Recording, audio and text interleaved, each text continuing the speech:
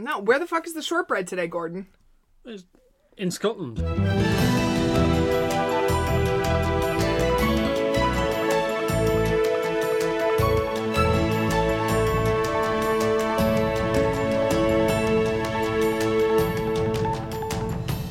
It's Friday, May 18th, and this is the Dutch News Podcast, your weekly chance to catch up with what's been going on here in the Netherlands. I'm Paul Peters, master student in civil engineering and ophef expert. And with me today are Gordon Derrick, contributing editor at Dutch News and Dutch News' crime correspondent, and Molly Quell, contributing editor at Dutch News and Dutch American Cradle. Yes. What's that all about? So on my way back from yoga on Monday, I got the whole way home to discover that, so I have my keys on a ring, and I put them into the ring lock on my bike. And at some point the keychain had broken. So I biked the whole way back to my yoga class to discover that I still not be able to find my keys. So on the way returning home, very annoyed because I'm now locked out of my house, I spot on the grounds like a little screw. And I'm like, that suspiciously looks like the little screw from my keychain. And so sure enough, what had happened was that the keys had broken, and then like each individual key in my like Albert Heijn bonus card and whatever had like fallen off piece by piece right along the way. So I was very excited about this because now I've gotten back like and you could play a game. Right. Yeah. The locks were one of my doors and like my office key and whatever. The house key was still missing, and I was basically like sort of following the breadcrumbs so closely that I came to the intersection and looked up to discover that in the time since I had biked to this intersection last, they had like brought in an asphalt like shredder to repave the street. So like the rest of my keys were underneath, had been destroyed by this asphalt shredder. So I was like sort of looking around, maybe hoping that I was going to get lucky, at which point I started getting yelled at by a bunch of the construction guys who were like, you can't go this way. And I was like, no shit, the asphalt is just like a pile of lava. And then one of the guys came over and said, are you looking for keys? And I said, yes. And he said, yeah, we found them and put them over there. Oh, wow. So they had found them, and I did ultimately get my keys back. Oh, this is a great story. It was a great story. Yeah. So you did get your keys back. That's all I have for you this week. Yeah. That was the Dutch News Podcast. So, well, at least you got your keys back, because I also lost some keys this week. Because I took the key, it was the school holiday, so I went to the beach with the boys, and we went up on the bikes, and we discovered when we got back to the bikes that the keys had somehow disappeared in the sand on the way back. So then we had to actually pick up, somehow, luckily I managed to hold on to my own bike key, but I no longer had keys for the kids' bikes. So we actually then had to pick them up on one wheel and wheel them back from the dunes all the way home. Wow. While people looking on thinking, this is the worst bunch of bike thieves ever.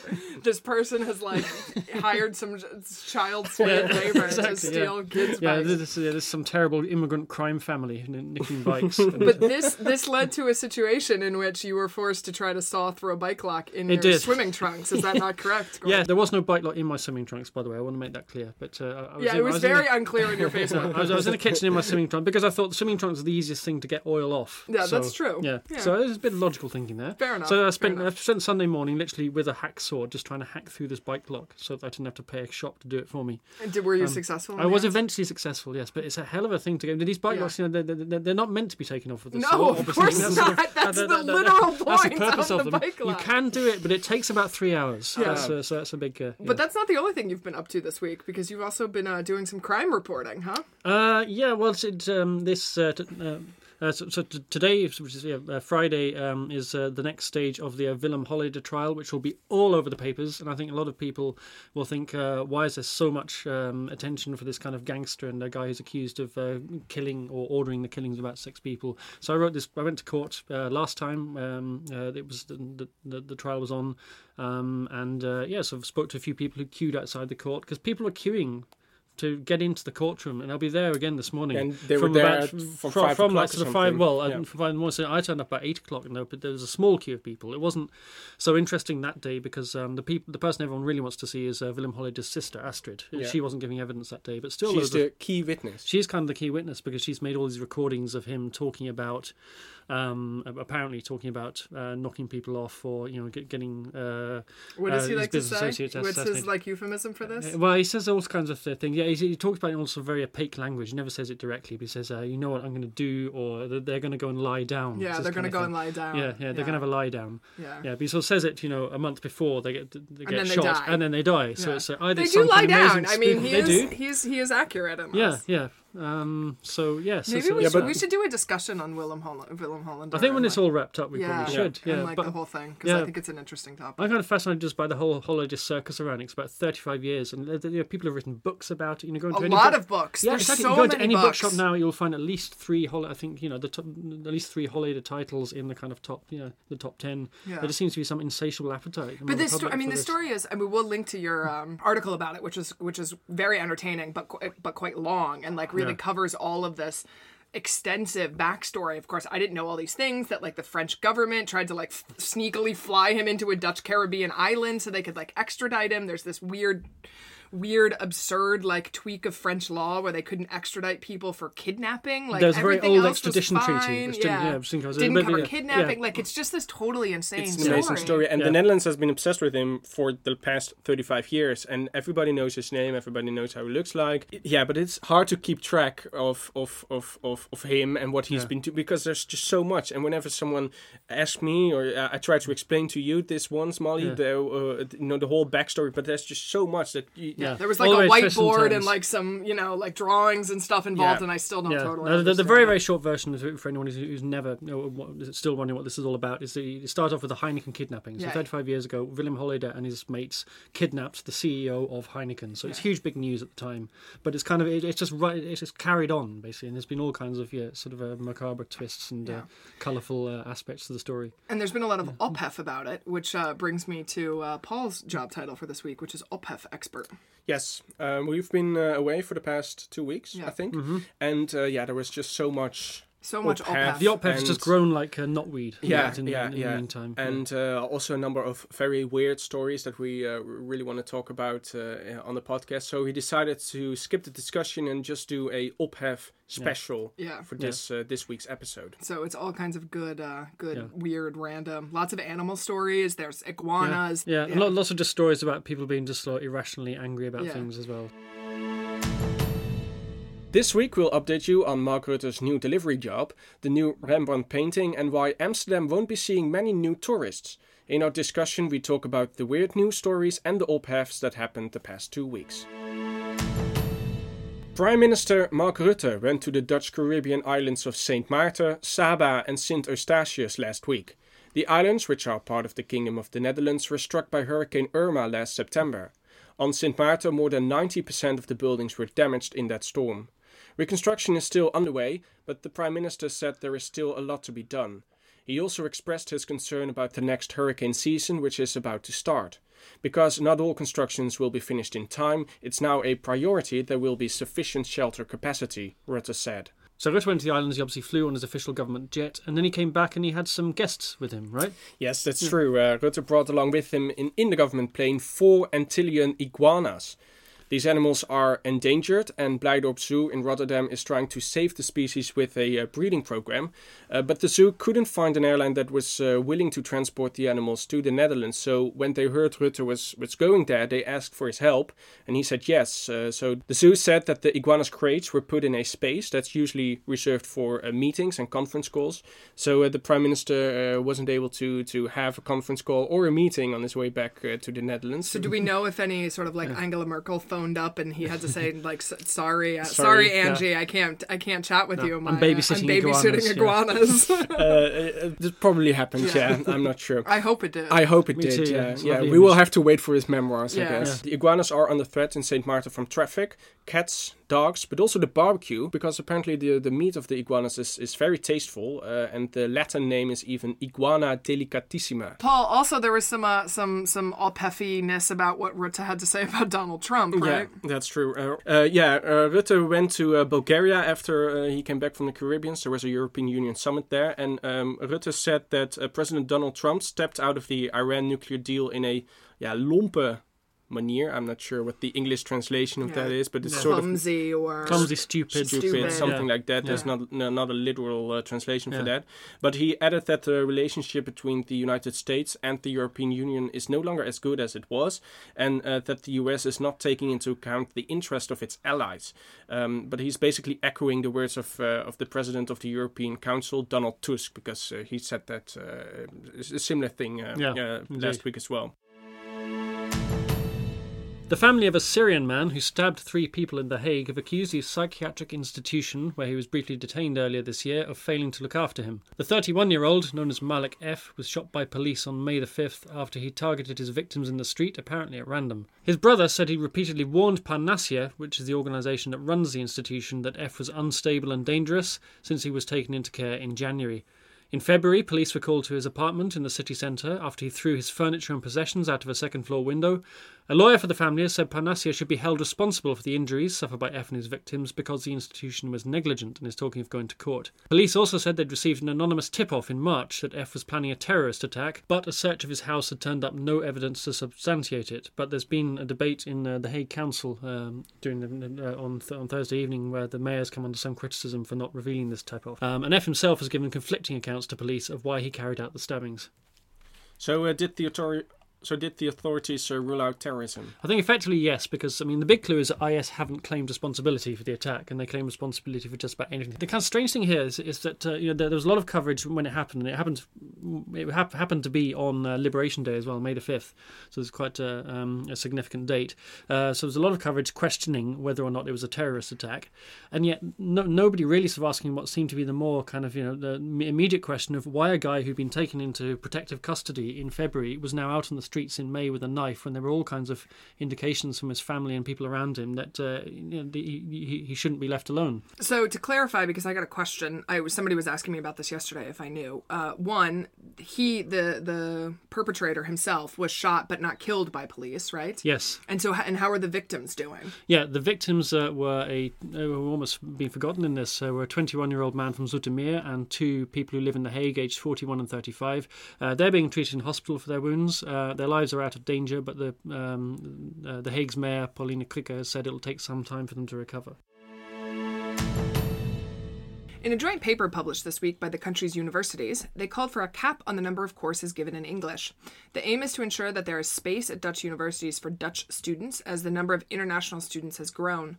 Currently, international students make up 17% of the total student population, but the Universities Association, VNSU, expects this proportion to rise to about 20% in the near future. Around 30% of university staff and 50% of postgraduates are internationals.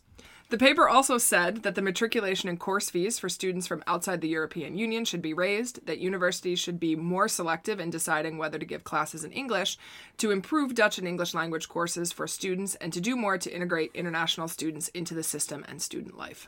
So basically, universities want to have fewer international students, but that's going to raise issues with the funding, because they need international students to come and pay course fees to keep them running. One thing with this is that, of course, while on maybe a higher level, the universities want fewer international students, on a practical level, if you're from outside the EU, you pay a whole lot more to the university system for tuition. But also, you start running into this problem wherein that, as we mentioned, 50% of postgraduates, right, are not Dutch speaking, and 30% of staff. So if you have a faculty where if you have hired a bunch of professors who don't speak Dutch, then it's very hard for them to give lectures to students in Dutch, thus forcing the situation to be where Dutch students are taking courses in English. And the fact of the matter is that the Dutch system does not produce enough PhDs in a lot of fields to fill all of the necessary professorship spots in a lot of these universities. So they've taken to importing them. But of course, no one else speaks Dutch besides the Dutch, for the obvious reason that the Dutch language is terrible and awful. And you run into this problem very, very quickly. And also there's some discussion about how a lot of technical fields, of course, all of your papers are published in English and the textbooks are all in English and these sorts of things. So it's not just a problem that the Netherlands is having. I mean, there's a lot of other countries in Germany and Sweden and Italy have run into some real problems where, in some fields, they simply do not produce enough people who are from those countries to teach at the universities, and thus they have taken to recruiting foreign staff. But then they run into the fact that those foreign staff can't teach in the local language, and instead, the language of science has become English. And so, it's a real question, I think, what they're going to do in the long term. And that's not the only education news, right, this week? No. School leaving exams have started in the country. So over 200,000 secondary school pupils in the Netherlands started their 3 weeks of exams on Monday. Be on the lookout for a backpack being hung from a flagpole on your neighbor's house, and that is a sign that the student who lives there has passed their exams. Yeah. usually a backpack with a flag hanging off the end of it or something. Yeah, something like that. So. And even schools hand out their own flags because that's also sort of advertisement for that school. For the school. Oh, for the rather school. than using the Dutch flag. Usually quite often you find, I think, students don't hang out their own rucksack, but they're sort of the dad's old sort of leather rucksacks. They're much more attractive than the modern rucksacks. Yeah. For the first time in 44 years, a new painting by the Dutch 17th century master Rembrandt van Rijn has been discovered. Dutch art historian and dealer Jan Six saw the portrait of a young man which was described as School of Rembrandt at a London auction, and he immediately recognized it as a painting by the master himself. He bought the painting for €156,000, and after investigation by Rijksmuseum experts and 15 other conservators and art historians, it was concluded that the portrait, which dates from 1634, was in fact painted by Rembrandt. The painting is now on show at the Hermitage Museum in Amsterdam for the coming month.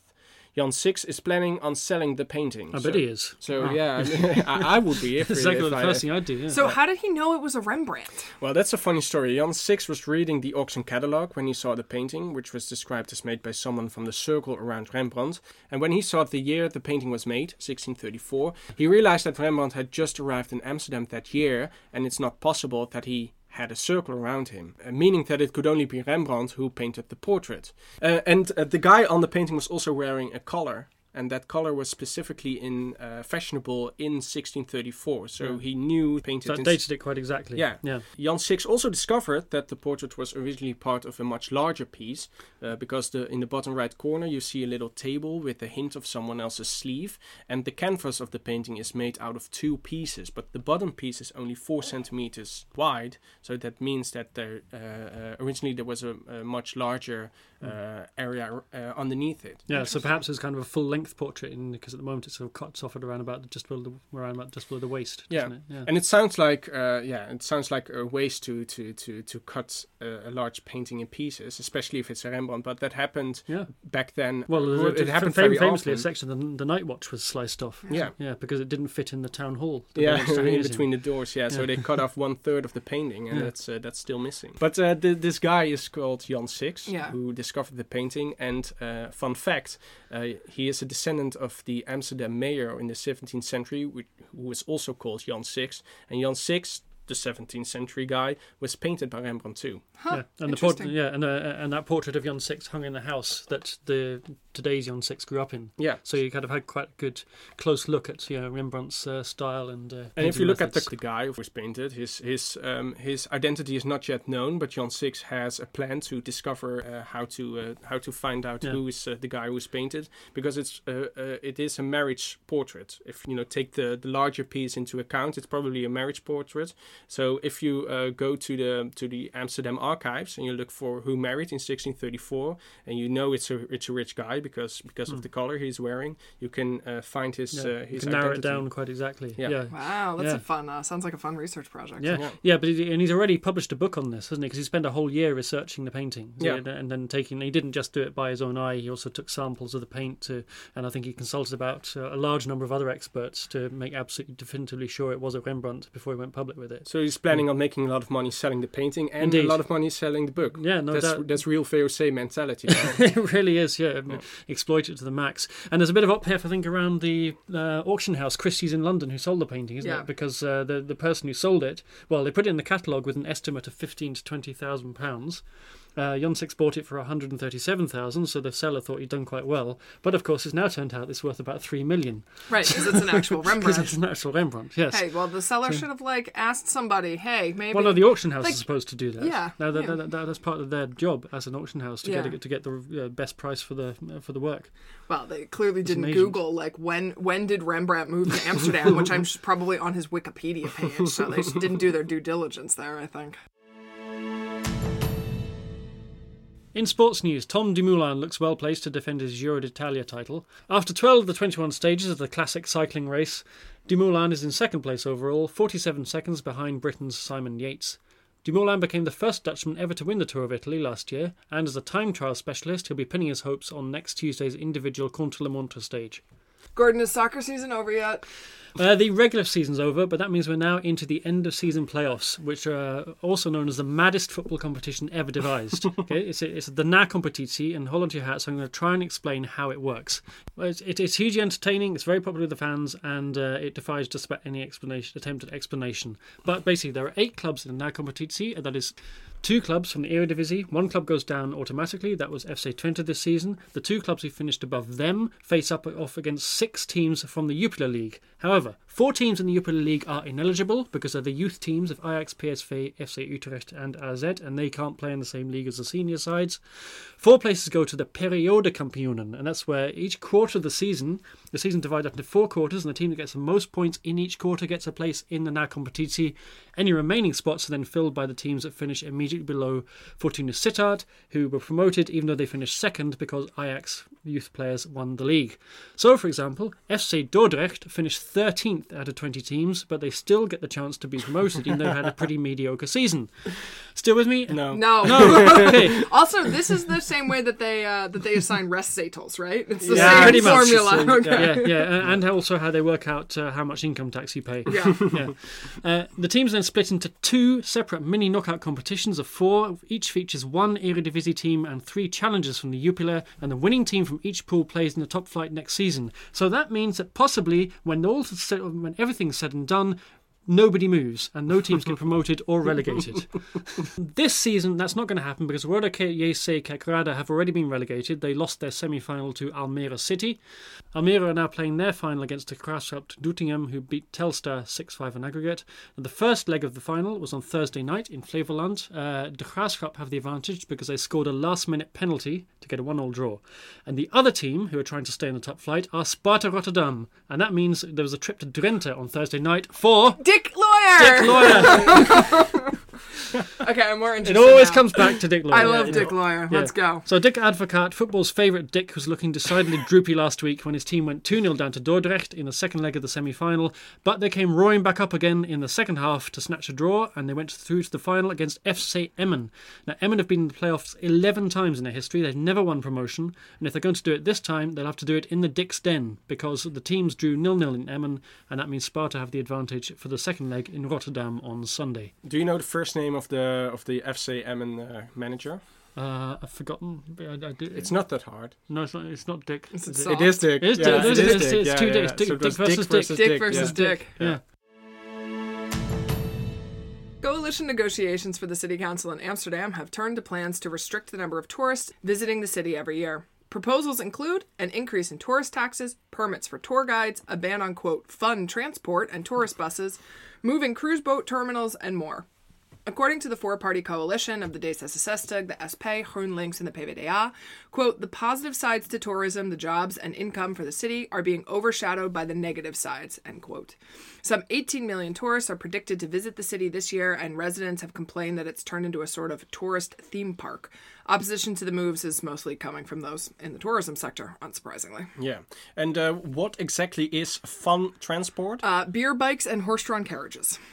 So the city council's answer is to ban fun, basically. Basically, they're they're going to be gonna really ban fun. Yeah. Well, this is not the first time that they've sort of tried to ban fun. There previously been moves by the outgoing gemeenteraad, the outgoing city council, to ban tourist shops, which also is a bit of a vague definition. It's, you know, if I buy my cheese at the shop, does it count as a tourist shop or not? Depends on how much you pay for it. Right, I think. exactly. Yeah. And I think they also banned coffee shops in a circle in a radius of 500 meters. Yeah, around and ice schools. cream shops. But that wasn't just in Amsterdam, was it? That No. was that? I think that they was a were national policy. trying to do that in Amsterdam, but that basically meant that there couldn't be any any coffee coffee shops shops everywhere. anywhere. Well, no, I think what Amsterdam. happened is there was a regulation that you couldn't have coffee shops within a certain distance of a school, and there was one school in the middle of a circle of about 11 coffee shops. So the coffee shops actually clubbed together and they bought the school building, and Yeah. the school moved Oh. Yeah. so that the coffee That's shops could smart. stay. Yeah, very smart. It's also But a yeah. same mentality. there. Yeah, very VOC mentality. Yeah, it'll be interesting, I think, for the residents of Amsterdam who have been long complaining about the number of tourists as to whether or not these make a big significant difference. Some of them seem a bit silly. They want to move the cruise boat, the boat tour terminals outside the city center. Oh wow! Yeah. Which I understand makes sense in terms of like not wanting all of that there, but then like how are people supposed to get back to the city center where presumably their hotels are. So there's Not by been a lot boat. of not by boat. Or beer buy. Or public transportation, because of course now you can't pay with cash on the trams anymore. So it'll be interesting to see what happens, I think. Do you drive or ride a bike? Are you in the train or on the train? If you're producing text in English but aren't sure of just the right wording, M2 can help you. M2 is a digital publications company that can help you with all of your writing, editing and translation needs. They have a combined 20 years experience crafting the perfect document from editing books to writing website copy. If you need help with your website text, brochure, thesis, press release and more, contact them at info@msqrd.com. If you're interested in reaching an international audience with your product or service, you can email to podcast@dutchnews.nl for our competitive advertising rates. Because we were on a little break the past 2 weeks and we noticed a lot of weird and bizarre things happening, we decided to give you a roundup of these stories and all the ophef of the past 2 weeks. Paul, can Yeah. we start with what is ophef? Well, ophef, it is a Dutch word and I think it's my favorite Dutch word. Yeah, it is my favorite Dutch word too, and we used it a lot on this podcast. We use it a lot. I use it a lot in like life. Yeah, Yeah. in life, yeah. But it's best described as fuss or dust up. Or commotion. Or commotion, Yeah, yeah. It's the phenomenon when something happens, someone says something or writes a column, or the police does something, or a politician has a ridiculous proposal. All of a sudden, everybody is talking about it, and everybody has an opinion about it. People are debating about it, and it could be anything, but it typically lasts only 24 hours and no longer. Yeah. So after 24 hours, nobody talks It's a about great it anymore. word because it's not quite a scandal. That's like too strong of a term, but like it's not nothing, right? Like I don't think that there's a great. People always say, "Oh, there's no good translation for like gezellig or like lekker in Dutch," but that's not true. There's just a lot more words in English for that. But I can't think of a word in English for ophef that sort of conveys the same kind of. Yeah, the key thing about ophef, I think, it's got to have some kind of humorous element, doesn't Yeah. it? It's Or like it's not gonna absurd be so, elements, Yeah, also yeah. something absurd. It can't be so serious that No. people are genuinely hurt. Yeah, sometimes you have that, but most often, generally There's speaking... no lasting damage, I think. Yeah. No, there's no That's the lasting point. Yeah, damage. yeah. And that also touches upon my most favorite moment in ophef. That's when there is ophef about the ophef. Ophef, Yes. yeah. And people are, making a fuss about why are we talking about this. Yeah. And then the whole debate shifts to why we are talking about it. Yeah. And that's the best part of ophef. Yeah, Twitter is basically an ophef channel, isn't it? Yeah, well, the media is ophef too, because, in the past we had newspapers and we had news shows which discussed the ophef of the day. But back then you had a news cycle of 24 hours because the next morning you had the new paper and there was you need to fill the paper with more stuff. But now with Twitter and with internet and with social media, you have this ongoing cycle of ophef. Yeah. Sometimes you have more ophefs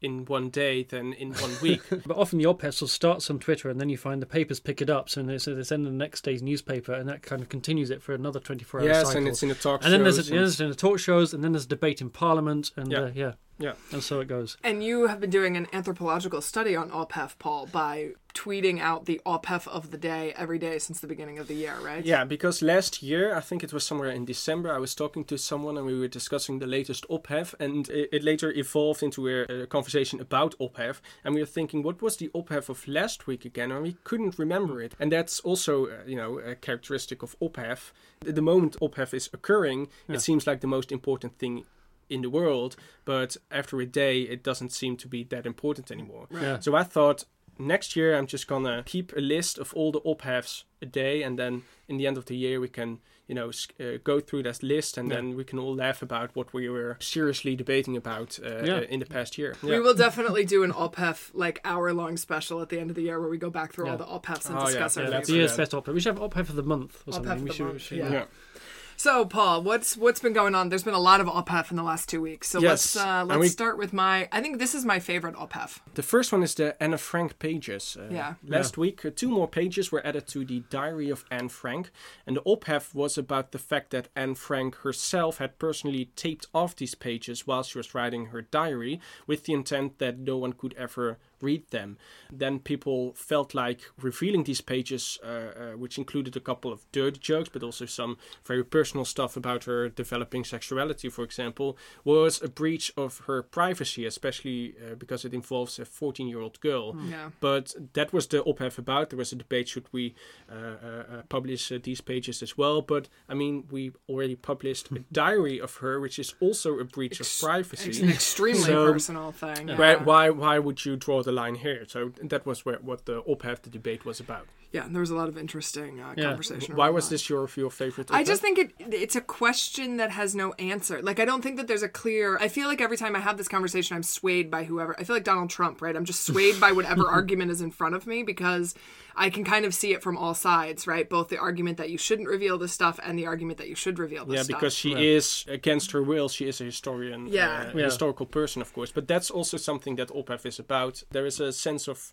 truth in both sides. And that's also what ophef is about. So it's led to a lot of interesting conversations about this kinds of stuff. Yeah. Like I say, the diary was published in a kind of very different context from what she kind of imagined it would be. And but these kind of pages, I think, intrinsically, they're not that interesting because it's just really a 14-year-old girl, writing about sex, which is in the context of all the sort of, the whole Anne Frank story doesn't add a great deal. But the kind of issue of whether or not, you disclose it, and especially the fact that it was taped up and they used some kind of sort of flash photography method, didn't they, to reveal what was in the pages. They didn't actually untape them. It was obviously clear that her original wish was not to have them published, and yet they were published. But it's kind of the same thing as like Franz Kafka ordered his the executor of his estate to burn all his material and not publish anything. If his executor had gone with his wishes, we would never have had that monument of literature. So was it the right thing to do? In one sense, yes. In another sense, no. And now I come to think of it, did she really mean not to publish that part, or did she just tape it off because she didn't want the other people in the Achterhuis to read it if they got their hands on their diary? And she was sort of known for going back in and editing stuff, like in her journal as well. Yeah, because somewhere along while she was writing her diary, she thought, well, this might be a good idea to publish it, and she started to edit her, the bits she already wrote. So what's next? Volkert van der Graaf. Oh, yeah, this is also an interesting story. Yes, Volkert van der Graaf is the man who shot and killed Dutch politician Pim Fortuyn in 2002, and he sued the government. Van der Graaf was released in 2014 after serving 2/3 of his 18-year prison sentence, but he was released under strict conditions, and one of which was a duty to report every 6 weeks. But Van der Graaf argues that this restricts him from moving abroad to restart his life, and he wants this duty to be lifted. And where does he want to move to? He didn't say. He just wants the option. Because he feels it's impossible for him to have normal life in the Netherlands, which makes sense because, Pim Fortuyn is still a beloved politician, and people really hate him for this. So he just wants to move abroad. But the ophef then was that Van der Graaf has a history of complaining about the restrictions he gets. And the ophef was, should he stop whining and complaining, or should he just, get the sentence he deserved? Well, I thought it was curious because a lot of people who were objecting to this were effectively saying that you don't want him to emigrate, you want him to stay in the country. Surely if he leaves the country and he never comes back again, then that means a lot of the restrictions he's on right now, which have restrictions to do with that he's not allowed to approach Pim Fortuyn's family, for example, become redundant because he's nowhere near them. So why not just let him go? All right, there's a flag. Sometimes you have serious ophef, but sometimes you don't. The next ophef is the Amsterdam Flag War. Oh, this is a ridiculous story. Again, ophef is often very ridiculous. The Denk Party in Amsterdam hanged a Palestinian flag on their door in the City Hall building to show support to the people in Gaza in Palestine. The VVD responded by hanging an Israeli flag on their door. And are they lobbing Molotov cocktails at each other? Well, not yet. Yeah. And the VVD in Amsterdam, they posted a photo of their situation on Twitter. And it looks ridiculous. It does look ridiculous. And it's kind of, it makes me feel a bit uncomfortable because there's been a big issue, hasn't there, about the Israeli flag being appropriated in Amsterdam by people who are not Jewish.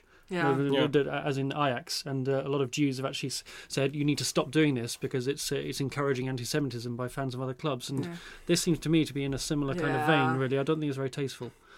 No, it's distasteful. I think that's the best word. Does anyone care to explain what Boer zoekt vrouw is?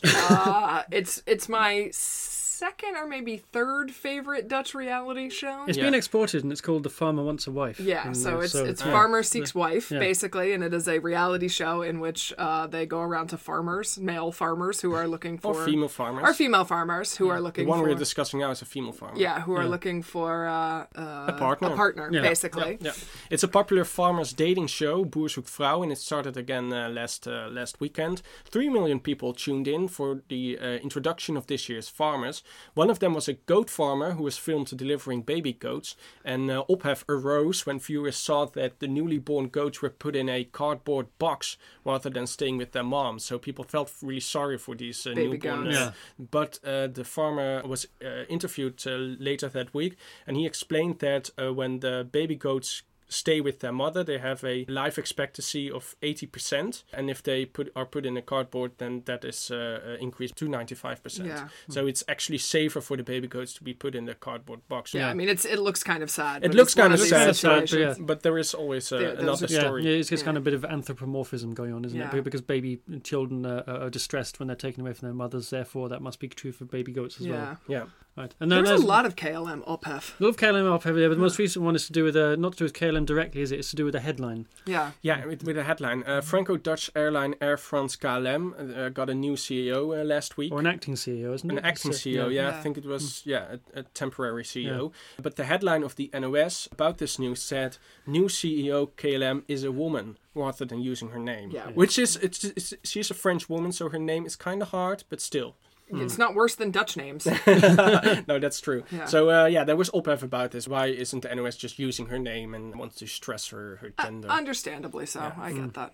So speaking of French people, this is my favorite ophef of last This week. is okay. Yeah, Yeah, this was last this week. is that's last true. week. Yeah, I Yeah. thought this is your third favorite ophef, No, but this is yeah. my favorite ophef of the week prior. A group of French visitors to the Safari Park Beekse Bergen Zoo narrowly escaped death. In that zoo, you can drive around in your car. You drive in an open area where the wild animals walk freely. It's absolutely forbidden, understandably, to step out of your car, but And they're very clear about this. There are a lot of signs, like they're in multiple not in lang- French. No, but there's definitely signs in English. Yeah, but and still, even the if there French. weren't any signs, you kind of intuit there's not a good idea to get out of your car when there's wild animals running around. Goddamn right? cheetah right there. Yes. Perhaps they saw some snails. I'm not sure. So it's understandably absolutely forbidden to step out of your car, but the French visitors didn't realize this. They parked their car, stepped out of the car and walked around, but not realizing that a group of cheetahs were approaching them. Very hungry cheetahs, I might add. On the very last moment, they spotted the animals. They ran to their car and stepped back in just in time. But the ophef is about the people who filmed this incident, and people feel that they should have intervened and should have stepped out of the car to warn them, basically, for the approaching cheetahs. Yeah, so people are outraged about people stepping out of a car in front of wild animals, and their solution to it was that other people should also have stepped out of their car. No, yeah, my- this is kind of a Trumpist No, response, isn't it? sorry. Kind of saying, this is the same as these- Trump saying he would have run into a school when there was a guy running around with a with a semi-automatic And rifle. it's not that these people weren't trying to help; they were waving at them, but Yeah. they didn't feel like they didn't want to hunk because who knows what happens it with could've startled wild the animals cheetahs. if they Yeah. hear these noises. I would not have gotten out of the car to rescue these idiotic people. Sorry. Nobody would have done No. that. This involves the middle school final exams, the next ophef. There was a major dust-up because just days before the final math exam, a student found out that the HEMA protractor contained major errors. You know, the thing you use to measure distances and to measure angles.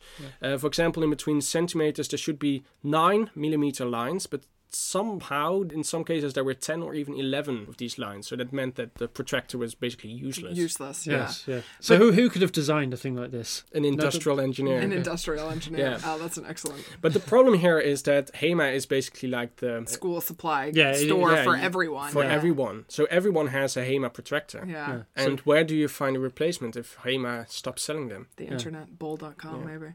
But there was a second HEMA-related ophef over HEMA has to pay a fine to Levi's for creating jeans that look too much like iconic Levi's jeans this week also. But doesn't any jeans look like Levi jeans? I don't know. That was a bit of what the ophef was about, I think.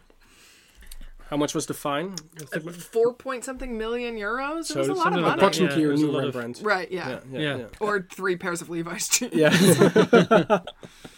And the next ophef, well, it's not really ophef, but it's a fun story. We just wanted to talk about this, we to wanted be to talk honest. about this. Yeah, it was at a musical festival in Drenthe. Apparently, you have musical festivals. It's in probably Drenthe. normal. Yeah, I didn't know there was any fun in Drenthe, but apparently there is. There isn't much. But it wasn't really fun because a man stole a forklift truck and he started to drive into Dixies and started to destroy them. However, there was a group of soldiers present and they tried to stop him, so they ran to the truck. But this resulted in a mass fight of over 20 people. Wow, it's probably the biggest battle that's ever been held in Drenthe. Yeah, isn't it? because no one ever fought a war. No one has ever fought a war over Drenthe until now. But it wasn't over Drenthe, it was over a forklift. Yeah, so, that's true. yeah, I mean, this could have Or happened Dixie. anywhere. Yeah, or Dixie's. Yeah, maybe the soldiers really needed to go to the could be. toilet and It could be. they couldn't. Yeah. Yeah. The next one is the PostNL van. Yeah, the next one also involves vehicles, right? It So also involves a yeah. vehicle, that's true. There was a man on Twitter and he complained to PostNL that the delivery van in his Amsterdam street was polluting the street and effectively making his 1-year-old unhealthy, I guess. So PostNL replied that we are working on this. They linked a photo to an electrical vehicle that's delivering packages. But they said this needs time. And we see that you live in Amsterdam. You should probably look on Funda for a nice little house on the countryside if you care about your child's health. Oh, Jesus. You know, on one It's hand... not great PR, is it? It's not Yeah. great PR, Yeah, no, yeah. offering kind of unsolicited advice is a bit of a sort of I mean, disease. I understand the guy's point in that you're living in the city center, so like there is a quality of life issue there with regards to pollution, but like constantly having a large truck parked in front of your house It's that's not running. constantly. It's a few times a day. But he lives in the streets. There on both sides of the streets, it's fully packed with cars. Yeah. Does he go every morning to his neighbors, ring their bell, and complains about them owning a car? Or No, Or but complain of about course having they're not. deliveries. But I bet you he would complain about it if they parked their car and left the car running multiple times outside the house. I mean, I think it's a bit of a silly thing to complain about, but not like totally absurd. perhaps he should complain to his neighbors about them ordering packages. Yeah, that could be a better thing. But yeah, PostNL's response did not like help anything. And now the latest ophef. Yes. Yeah. And we're going to end on OPHEF to end all OPHEF. Yeah, Because it involves Thierry Baudet. It And involves baguettes. Thierry Baudet. And baguettes. Yeah. Thierry Baudet wrote a new novel. It was his 10th novel already, and he was invited as a guest in a talk show host to talk about his new novel. And the talk show host read aloud one of the weirdest parts of his novel, and it involved, well, a phallic description of a baguette in Yeah. Paris. Sure. So he read that out loud, and people on the internet found that very funny and ridiculed Thierry Baudet. And that's the nicest thing to ridicule Thierry Baudet. I mean, he often appears in Parliament dressed as a soldier. Then he is, deliberately being a fool. But it's most fun to make fun of him when he is being serious Right. and Yeah. being a fool while he's being serious. When he's trying to sort of play the intellectual dandy writer and coming up with this tawdry description of a baguette and how it's kind of a job for women and yet it's still sort of very masculine, and it's a very Freudian passage, I think. It was very Freudian. And the fun thing is, now I come to think about this, Geert Wilders used to be the ophef creator of Yes. ophef creators. But in the same morning, Geert Wilders announced that he was going to have a Muhammad cartoon draw contest in the Tweede Kamer. He announced it on Twitter. And I saw that and I thought, a couple of years ago, this would have been the ophef among ophefs. We Right. would have talked about this for a week. Yeah. But instead, nobody was talking about that. We were only talking about Thierry Baudet's baguettes. Yeah. So that's an indication that Yeah. Geert Wilders is... Becoming less. Exactly, yeah, the kind Less of relevant, Baudet has succeeded Wilders as the number one ophef king of the Netherlands. yes, Yeah. definitely. Yeah. Well, and I'm glad that we're talking about this with his ridiculously phallic and terrible description of baguettes, and not because he said something terrible and racist. Yeah. So I can enjoy this. Maybe it was racist to French people. It could be, but I mean, if they're gonna get out of their cars and cheetah park, they kind of deserve what's coming to They're them. asking for it, Yeah, yeah. if they're going to bake their bread in that shape, then they don't deserve any Seriously. sympathy. Yeah. Yeah. Well, that's all we have for you this week. This podcast is a production of Dutch News, which can be found online at dutchnews.nl. We will include links to everything we've talked about today in the liner notes. You can now send comments, compliments, and abuse by email to podcast@dutchnews.nl. If you want to help us out, you can subscribe to our feed, give the podcast a rating, and share it. My thanks to Molly Quell and Gordon Derrick. I'm Paul Peters, and we'll be back next week.